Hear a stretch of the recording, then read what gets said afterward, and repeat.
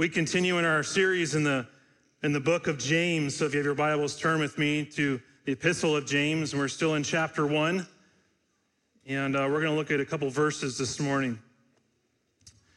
I read this week there was a man who was battling his diet, and one day while driving into work, he knew he would pass by a familiar donut shop.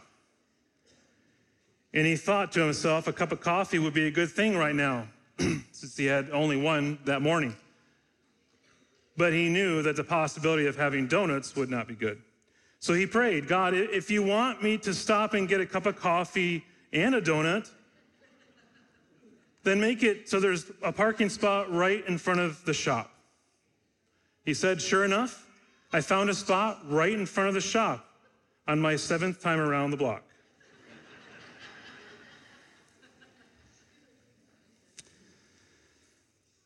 We can laugh at that because it's just a donut, right? There are many that want to be delivered from temptation, but just want to keep it around for the future. But we will never grow as Christians if we continue to entertain the possibility of sin. Proverbs 7 paints this picture vividly for us. Proverbs 7 says, my son, keep my words and treasure up my commandments with you. Keep my commandments and live. Keep my teaching as the apple of your eye. Bind them on your fingers. Write them on the tablet of your heart. Say to wisdom, you're my sister, and call insight your intimate friend, to keep you from the forbidden woman, from the adulteress with her smooth words. And then later in that chapter, verse 21, with much seductive speech she persuades him. With her smooth talk she compels him. All at once he follows her as an ox goes to slaughter, or as a stag is caught fast, till an arrow pierces its liver. As a bird rushes into a snare, he does not know that it will cost him his life. And now, O sons, listen to me and be attentive to the words of my mouth. Let not your heart turn aside to her ways. Do not stray into her paths. For many a victim has she laid low, and all her slain are a mighty throng. Her house is the way to Sheol, going down to the chambers of death. This morning, James is going to unpack for us the dangerous pattern of sin. And he's echoing in some ways what we just read in Proverbs 7. And I believe he's going to minister to us about the necessity of understanding temptation. There are some misconceptions, though, I think, about temptation. Some believe we just fall into temptation. Some believe God is displeased and disappointed when we are tempted. To be strongly tempted, some believe, means that we are as guilty if we actually committed the sin. Some believe when I'm spiritually mature, finally, then I will no longer be harassed by temptation. Some also believe that all temptation is the same. All are misconceptions of what temptation is. And I believe James will uncover some of these misconceptions. And I've been praying this week that this passage, this sermon, would minister to your hearts this morning. So join with me as I read. I'm going to read starting at verse 1 all the way through verse 18 to kind of give you the context of what James is saying here. And so we're going to read, and then I'll pray, and we'll get started. James chapter 1, starting at verse 1. James, a servant of God and of the Lord Jesus Christ, of the 12 tribes in dispersion, greetings. Count it all joy, my brothers, when you meet trials of various kinds, for you know that the testing of your faith produces steadfastness. And let steadfastness have its full effect, that you may be perfect and complete, lacking nothing. If any of you lacks wisdom, let him ask God, who gives generously to all without reproach, and it will be given him. But let him ask in faith, with no doubting. For the one who doubts is like a wave of the sea that is driven and tossed by the wind. For that person must not suppose that he will receive anything from the Lord. He is a double-minded man, unstable in all his ways. Let the lowly brother boast in his exaltation, and the rich in his humiliation, because like a flower of the grass, he will pass away. For the sun rises with its scorching heat and withers the grass. Its flower falls and its beauty perishes. So also will the rich man fade away in the midst of his pursuits.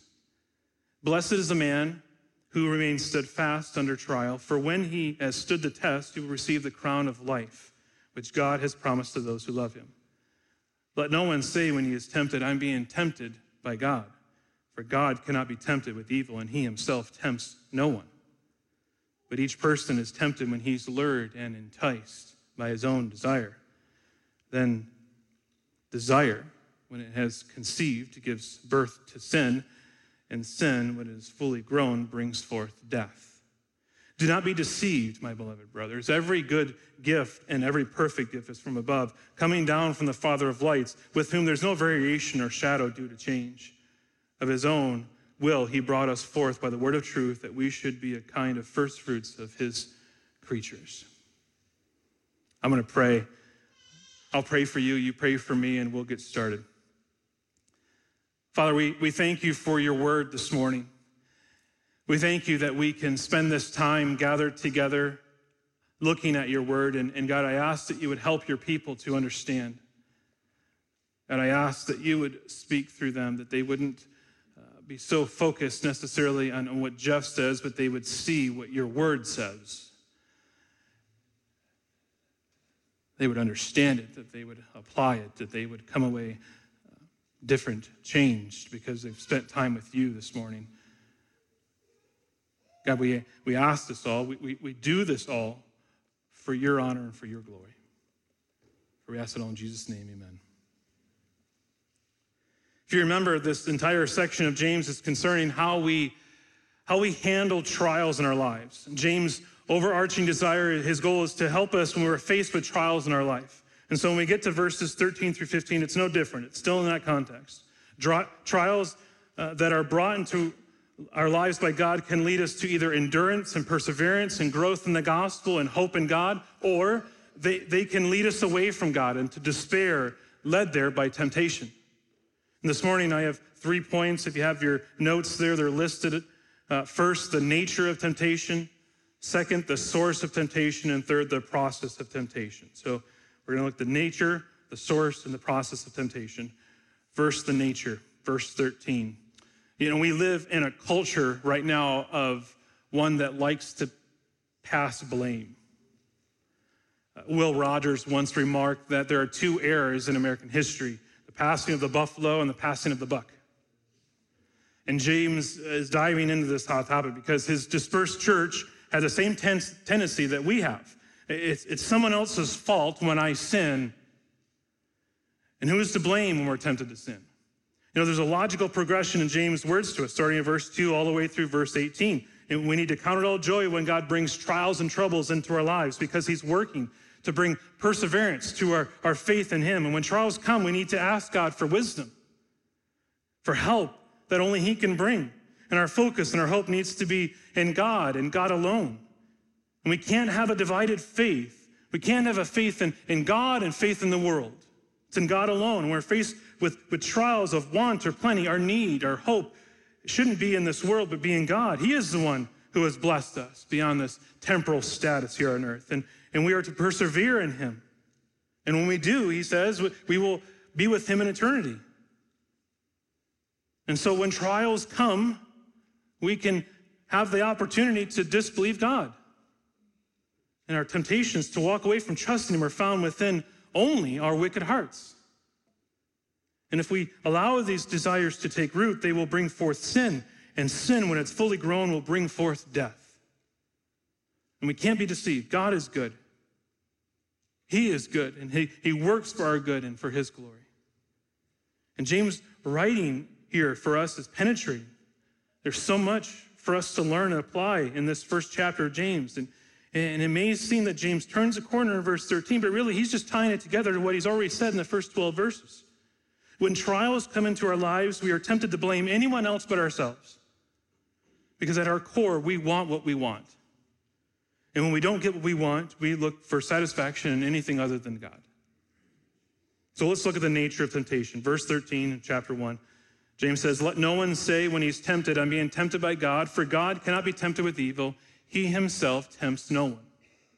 Right off the bat, James uses the word tempted, and when we look behind the word and look into the Greek, we can quickly notice that this word comes from the same word earlier, trial. Same Greek word. But why does it say trial earlier and now temptation? It's used much differently. And in verse 2, God is seen testing the Christian, and this is something that God does throughout the scriptures. Genesis 22, when God tested Abraham, right? Or in the book of Job, or Israel being tested, as we've seen in Judges chapter 2. God can test those that he loves, but he never tempts them to sin. And when I looked further into the use of the Greek, and I had fun this week, I really did. I really loved my job. Getting into the Greek of this, it's used a lot in the Gospels. Can you imagine why or when this word tempt is used in the Gospels? It's used a lot when Jesus is either being tempted by Satan or being tempted by the Pharisees. Are any of their motives good? You can answer, sorry. No. It's done, the word tempt here in this way is meant to trap someone.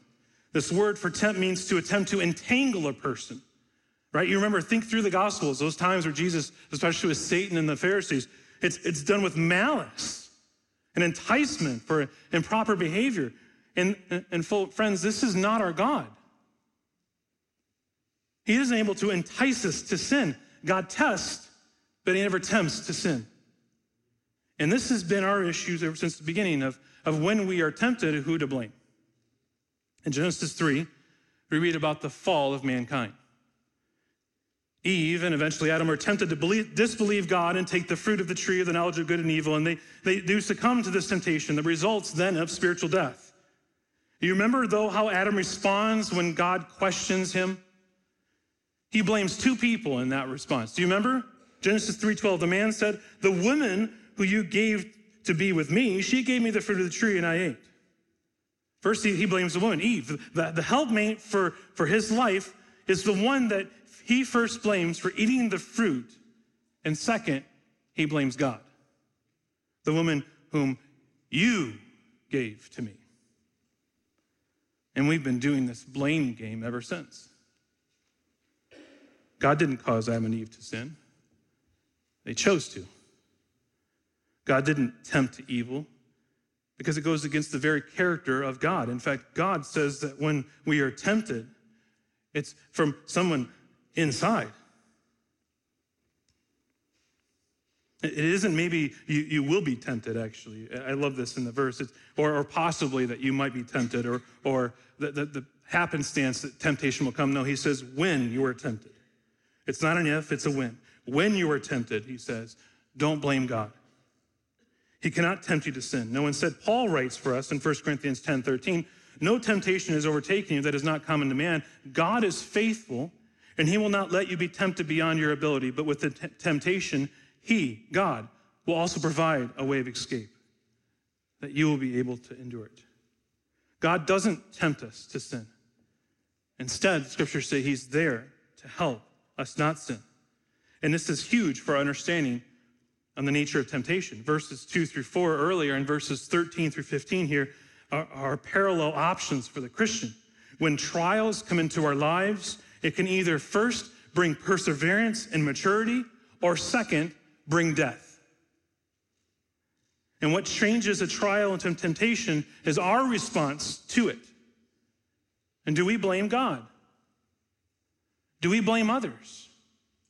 If you're prone to blame others or to blame God, and the pattern in your life is that when you're tried, when you're tested, you don't want to mature. You don't want to persevere. You just want out of the trouble.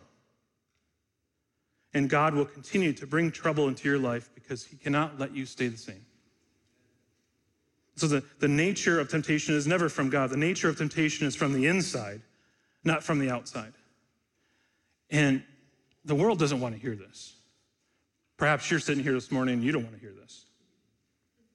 I'm going to preach it anyways. Because we've been conditioned to believe that when temptation comes from the outside, not from the inside. Friends, God won't woo you to sin. He won't seduce you to sin. He won't attract you to sin. That would be a violation of his very character to do so. God would never do that. And there's a huge difference between the cause and the occasion. The occasion is the test, but the cause is yourself. Let me give you an example I read this week. Your teacher gives you a test at school that you weren't expecting this week. The purpose of the test is to show what's in your heart, but if the student hasn't learned the material, the test doesn't cause the student's failure. What causes the failure? It's the lack of discipline. It's the lack of knowledge by the student. But that's not how we think when we fail a test in school. We blame the teacher. It's that stinking teacher's fault. I wasn't ready. You needed to give me more warning. You need to teach this better. All the teachers are saying, yep, that's what I hear, right? That's not true. The test and the occasion are two different things. The test is the occasion of the failure, but didn't cause it. Well, maybe you're thinking, I've never blamed God for tempting me to sin. And I'm here to say, yeah, you have. I have too. I've heard people say things like, my husband just doesn't understand. He doesn't care. He doesn't love me. He doesn't act the right way. Or my kids are just driving me nuts. They constantly disobey me. There's so much fighting in my house. Or my coworkers are always out to hinder me, and they're blocking me. They're rude, selfish, self-centered. Or if my pastors or elders were a little more understanding. Or my boss, why aren't they more flexible and compassionate? Or my parents, they just don't understand me. Do you hear anything that sounds remotely close to a situation in your life? You see, friends, what you're doing is looking outside yourselves and pointing to those circumstances. And we are indicting the God of the universe who brought those circumstances and those people into your life. You're subtly saying to God, you don't know what you're doing. God, you should have given me a better spouse. You should have given me better parents, God. You should give me a better boss, a better teacher. God, you got this wrong. And in that, we blame God. And James says we can't do this. James says, let no one say when he's tempted, I'm being tempted by God. For God cannot be tempted with evil, and he himself tempts no one. So that's the nature, and then James informs us to the source. Secondly, the source of temptation. James moves from the external source of temptation that we want to believe, and now he's refuted, now to the internal source of temptation. And friends, it's in us. Verse 14, but each person is tempted when he's lured and enticed by his own desire. Now listen, no one wants to hear this. And this isn't going to get you any new friends. But you never sin except for one cause. There is only one cause to your sin. It's that you want to sin. Nobody makes you sin. I can't count how many times I say this in my house. To my own heart, and to my kids. No one makes you sin. No conditions make you sin. You only sin because you desire to sin. And this is very important for us to understand. This is vital for us as believers to understand and for our culture to hear from us. And the world wants us to say that when we sin, it's because something outside of us caused us to sin. And the world echoes Adam's world. It's not me, it's her. It's God, it's someone else. But that's not what the Bible says. The Bible says your biggest problems are not outside of yourself. Your biggest problems are inside of yourself. And who does this apply to? Who is James talking to? He says it's very clearly in verse 14, each person. Not some people or just a few people, but each person. It's every single one of us here this morning. We're not exempt here. Each one is tempted when we are lured and enticed by our own desire. And there's some strong imagery here that James uses. All of us face temptation to sin, and that temptation comes like a lure, an enticement. Lured and enticed here are words that mean to be dragged away or pulled away. It is actually words that is used in a sexual way, to be seduced. And James follows this graphic example to its completion for verse 15. He says, after you've been seduced by your evil desire, there's conception, and then there's birth. And then, believe it or not, there's a grandchild, because it says in verse 15, then desire, when it's conceived, gives birth to sin, and when sin is fully grown, brings forth death. And every one of us has the capacity to be enticed and lured away from trusting God. And James is persuasive by using an analogy here of hunting or fishing. Now, I'm not a hunter, I'm not a fisher, but I've caught a few things before. I've learned that to catch a mouse, you put down peanut butter. It works. Lures them right there. When I was a kid growing up in Michigan during the hot and humid summers, we would sit outside at night. And at night, we would have this amazing device that we would hang. I don't know where we hung it from, but it hung up top. And it was for mosquitoes. And we called it the zapper. You guys have one of these? And we just turn it on and just watch as mosquitoes, and it's gone. Like a moth to the flame, just going right in. Lured, enticed, death. This is what James is saying. He's relating to you and I. The bait hides the hook. And James says that we're hooked by our own bait. Our lives are like that of a castle, built strong and fortified, protected, it seems, at every corner. No one can come in. There are guards on the outside. But friends, we have a traitor on the inside. It's us. James says this. We don't like it. We don't want to admit it. But the Bible emphatically declares this. Mark 7:21, for from within, out of the heart of man, comes evil thoughts, sexual immorality, theft, murder, adultery, coveting, wickedness, deceit, sensuality, envy, slander, pride, foolishness. All these evil things come from within. But we don't want to hear this. The world definitely doesn't want to hear this. That the castle may seem impenetrable, but there's an enemy inside. And maybe this is new to you, friends. The Bible says we're all born sinners. Romans 5:12, therefore, just as sin came into the world through one man and death through sin, and so death spread to all men because all sinned. You and I are not born innocent. There's no one innocent. Every single one of my children, as beautiful as they were the moment they were born into this world with sin reigning in their hearts. And it's dominion over us, and it affects us. And when Romans 5:12 says that we all sin in Adam, it's the artist tense, which means that we share such solidarity with him that we actually sinned when he sinned. And of course, if we're honest with ourselves this morning, and you should be, we have proved this over 1,000,000 times over. The bait for luring and enticing our hearts isn't outside of us, friends. It's right inside each and every one of us. And yes, Satan can tempt us, and he does, but he only uses what's at his disposal in our own hearts. And what is at the core of these temptations? James says at the end of verse 14, by his own desire. Let me pause and spend some time here, because here we find the truth of why we do what we do in this life. In other translations, it might say lust. Perhaps newer translations, it maybe says evil desire. But it's from the Greek word epithymia, which Tim Keller calls an over-desire. It's like an epi-desire, epicenter, actually, of desire. Sorry, he uses the word epi-desire. The translations here and what you have, and as I've studied, can be somewhat not full and give us a good understanding. They're trying to translate the word as best they can, but I don't think it communicates as clearly for us. I guess that's why we need preaching, to expose God's word for us.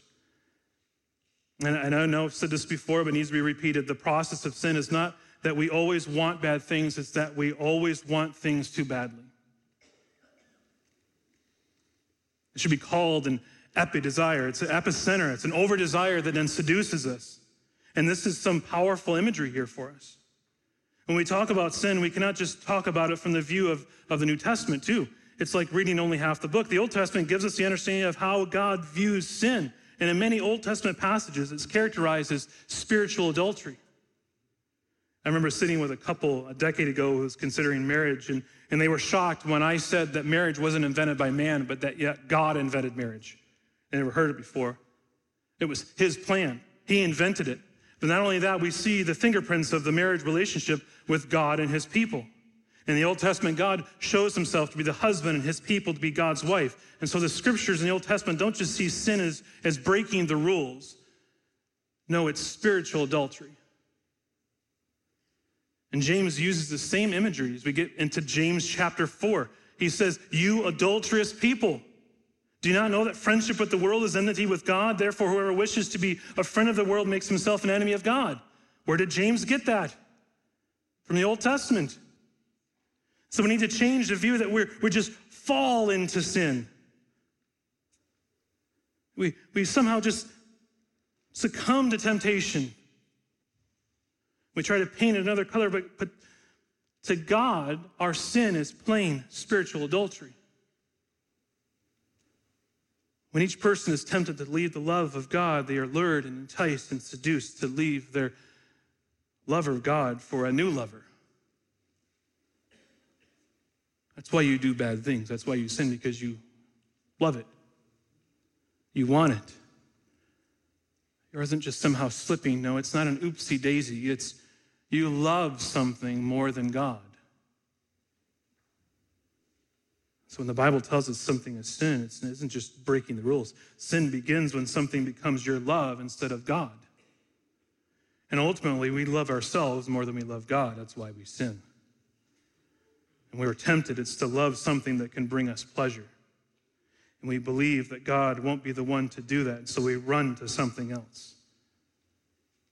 Friends, sin is spiritual adultery. We don't fall into sin, we choose it. Sin isn't just breaking the rules. Sin begins with something that becomes more important to us than God. And we desire it in the wrong proportions. And good desires are easily misused and misunderstood. Eating is good. Gluttony is sin. Sleep is good. Laziness is sin. Work is good, but focusing on work and neglecting your family is sin. Lust is when desire starts taking over and when we act in this wrong and this misplaced desire, and then sin is the result. And so don't ever say that you've sinned, but you didn't want to. Don't ever say you have sinned, but you really couldn't help it. You always do what you most want to do.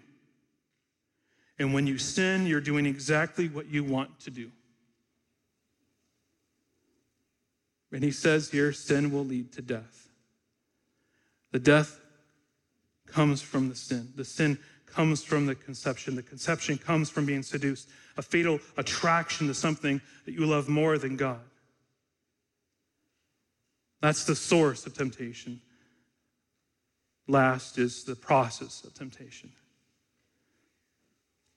I've said this before, I'll say it again. Sin takes you farther than you want to go. It keeps you longer than you want to stay, and it costs you more than you're willing to pay.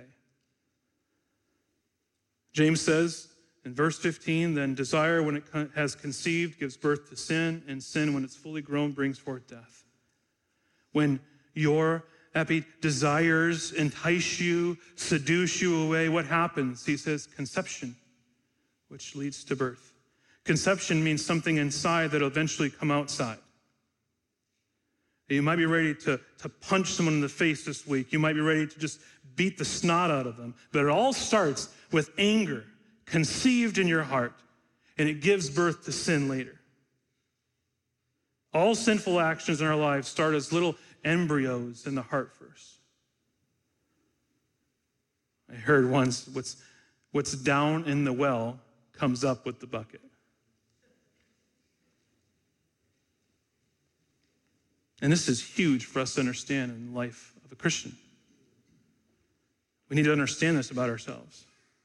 Why are we so bitter over some things? Because it's something you once had and now it's been taken from you, and that's why you're bitter or angry about it. And why are some of you so anxious in life? Why are you so afraid? Why are some so tempted to lie? Let's take that one for a moment. Only because I have an illustration this week. Person says they had to lie. I'll use an example from my house. Why is there nail polish on the wall in the bathroom? Just for the record, me and Katie didn't do it. But my kids tell me who did, and the culprit, whom I'm quite certain did, says, I didn't do it. Why? Why does she say that? We have to look carefully to see what's going on. What's giving birth to that lie? She isn't doing it just because. No, there's a progression that already happened in her heart. And we come into this situation after sin has been conceived and now birthed. She's lying. Why? Fear. If mom and dad found out that I wanted to do this because I wanted to help paint the walls, then I might get discipline, and I don't like discipline.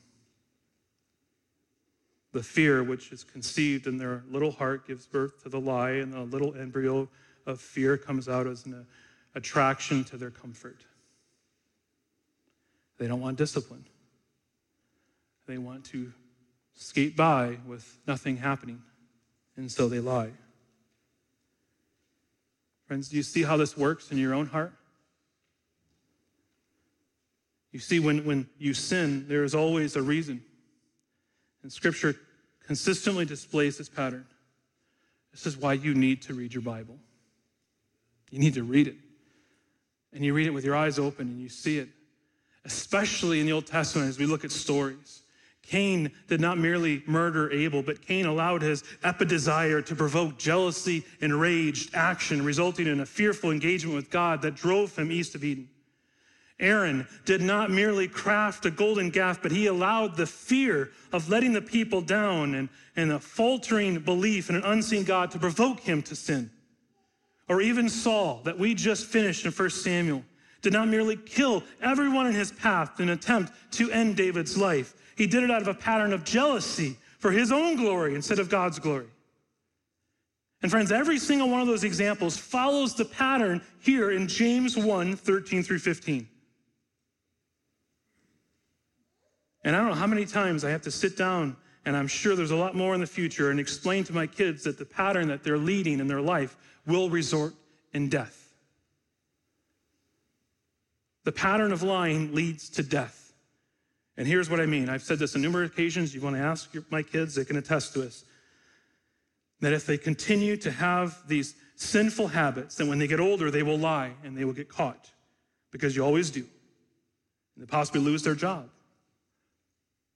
Or they continue to lie and they'll lose their marriage. Or they continue to lie and they'll lose so much of themselves. They don't understand and know truth anymore. And because James is right, when sin is conceived, it always gives birth. And birth, right, usually cause for great celebration here, right? Who doesn't like seeing a newborn baby?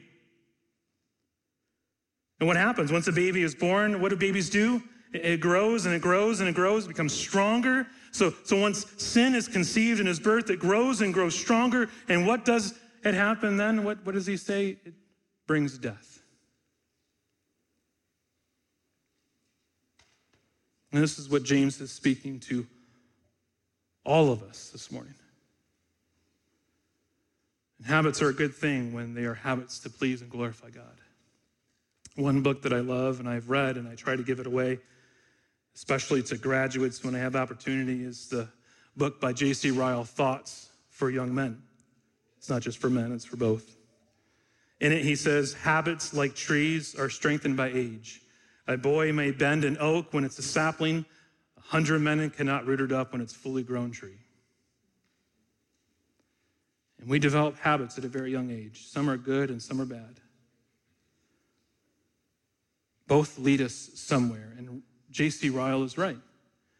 They are like a tree planted and watered, it will grow. Now the question is, what are the habits in our lives? Are they the ones that lead to life in God or ones that lead to death through a life of sin? So we need to understand and apply what scriptures say about the nature and the source and the process of temptation. One of the books that I read this week was an old Puritan book by John Owen on temptation. Owen provides both analysis and diagnosis for tempted souls with directions for watching and praying in order to avoid temptation. It's a great book. But he is a physician here of souls, and Owen also offered up counsel to the person already tempted in a tenacious grip. He says, suppose the soul has been surprised by temptation and entangled at unawares, so that now it is too late to resist the first entrances of it. What shall such a soul do to it to not be plunged into it and carried away by the power thereof? And he counsels us. He counseled me this week in 4 areas, and I want to share that with you because I think it's helpful to you and hopeful. So this isn't in your notes. You're going to have to write this down if you're taking notes. and I'll try to phrase it in my words and try to communicate what he's saying. This was written a long time ago, 1700s. He says, first, we need to pray and ask the Lord for help, right? We've seen this already, haven't we, in James? When faced with trials of various kinds, what does James say in verse 4 and 5? To ask God for wisdom, to pray for wisdom, to seek God for help. You're about to sink under the waves, the waters to your neck. You're grasping for air and gulping mouthfuls of water. Your breath is gone. You're about to go under. What do? You cry out for help. You pray. And we are to cry out to Jesus to save you. So that's the first, the most immediate step is to pray. Second, we need to run to Jesus. And why do we run to Jesus? Because he's already conquered temptation. Running to Jesus, of course, is what we do when we pray, but when we are strongly tempted, don't just turn to Jesus in a general way. Run to him in a specific and tangible help, remembering that he has already conquered temptation for us. Hebrews says, for because he himself has suffered when tempted, he is able to help those who are being tempted. For we do not have a high priest who is unable to sympathize with our weakness, but one who in every respect being tempted as we are, yet without sin. Let us then with confidence draw near to the throne of grace that we may receive mercy and find grace and help in time of need. Remember, Jesus was tempted, not first and foremost as an example, but as our brother, as our captain and our king. And so we run to Jesus, our hero, our champion. Christ defeated sin. He crushed the serpent's head. The battle is already won. And so we run to Jesus, our conquering king. So we pray, run to Jesus. Third, we expect the Lord to give deliverance. I read this earlier. I'm going to say it again. This is a verse that you need to memorize. 1 Corinthians 10:13. No temptation is overtaking you that is not common to man. God is faithful, and he will not let you be tempted beyond your ability, but with temptation, he will also provide the way of escape that you may be able to endure it. I learned that verse when I was in college. I learned it in college because in college I wanted to get a job, and I got a job at JCPenney's, and my friends went with me, and one friend was in the section where they sold suits, and I was jealous because they got money if they sold number suits. The other friend was in shoes. I didn't get to go to shoes. I went to the men's department, and next to the men's department was women's lingerie. And I went to my professor like, I'm here as a single college student, and this is what's next to me. And he said, friend, you need to memorize God's word. And I'm serious. Like, that protected me from being swayed to something I don't want to be swayed to. We need to hold God's word in our hearts. And Jesus, and he says, God's word says here that he'll provide a way of escape. And I said this a number of weeks ago, you don't realize that maybe you are that way of escape that God's providing to someone else. Don't discount what God's doing. He's doing a million things all the time.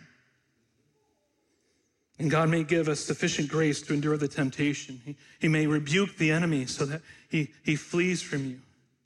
Or may receive and revive with some refreshing comfort from his spirit and encouragement from his word. But be sure of this, the Lord has more ways to deliver us than Satan has ways to tempt us. As 1 John says, he who is in you is greater than who is in the world. The fourth thing that Owen says is we need to repair the breach and get back on the right path.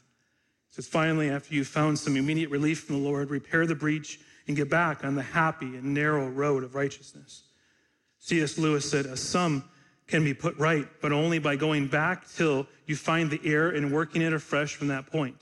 Never by simply going on. Evil can be undone, but it cannot be developed into good. Time does not heal it. And it's important then for us to figure out why and how we entered into temptation in the first place. Big sins always follow little sins. Sins of commission usually follow sins of neglect. And when you've found yourself unusually tempted, you need to follow the trail back. And you'll probably find carelessness or prayerlessness or neglect of your soul. So we need to ask the Lord to search us and to know our heart and to try our thoughts and to see if there's any grievous way in us and to lead us in the way of everlasting, as Psalm 139 says. We need to go back. So this is helpful to my soul. The book is Temptation by John Owen. But there was another sermon that impacted me this week that I read. It was preached by Thomas Chalmers, a great Scottish preacher in the 1840s, and he shared a sermon that was his most famous, and it was called The Explosive Power of a New Affection. And here is his thesis statement. The love of God and the love of the world are two affections, not merely in a state of rivalship, but in a state of enmity.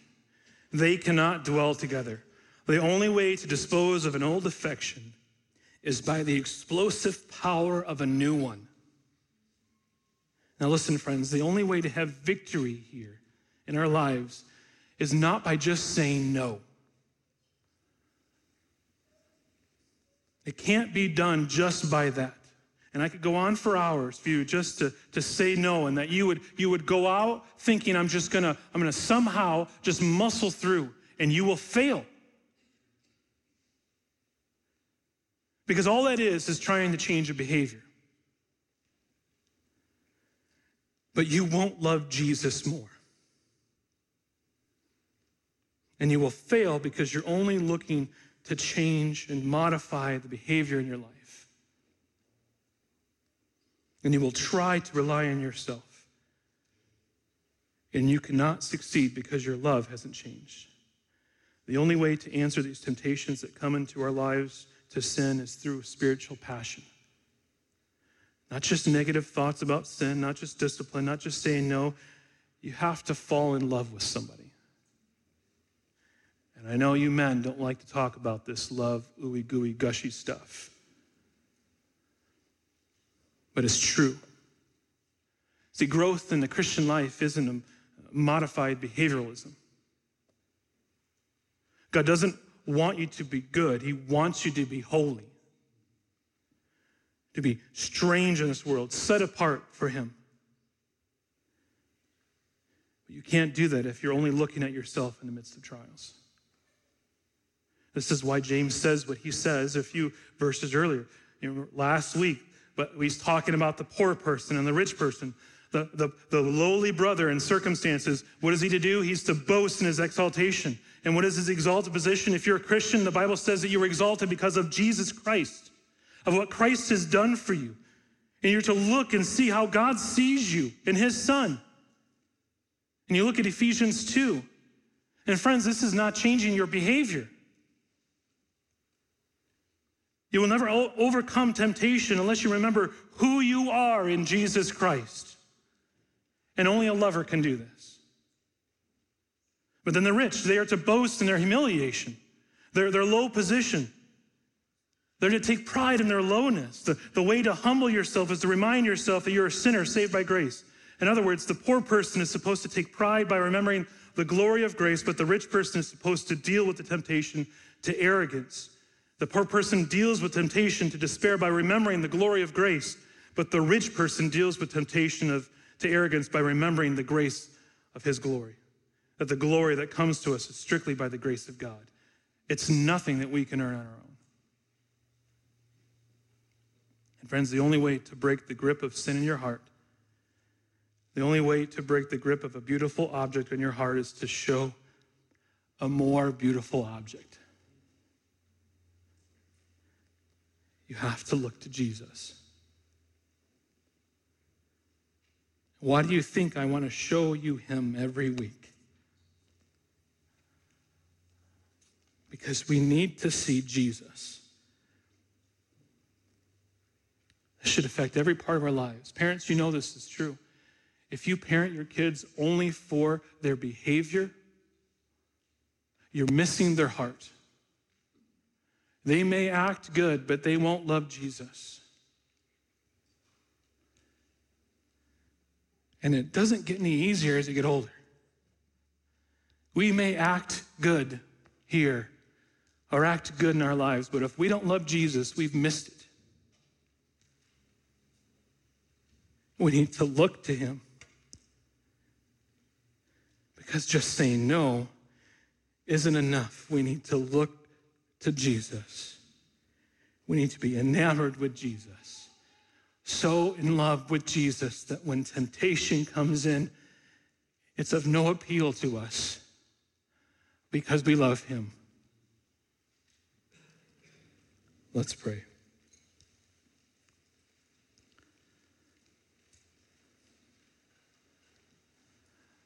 Father, I thank you. I thank you for your word that is a sharp sword to my soul. And I wish I could stand before your people and say that I haven't chose to love myself and love other things this week. But you know that would be a lie. And every single one of us seated here this morning has this tension in our lives to either love the world or love you. God, I pray for those that are seated here this morning that do not have that tension. They just want to love the world. I pray that you would break them, that you would crush them in their desires for the things that displease you, that they would understand this glorious gospel, that you would give them faith to believe. Father, help us as Christians to continue to be faithful in our lives, to love you, to be in your word, to read it and to memorize it and study it, to love you more. And we know that's the only way to battle these temptations that come into our lives. Help us. Help us to love you. Help us to serve you for your honor and your glory. For we ask it all in Jesus' name, amen.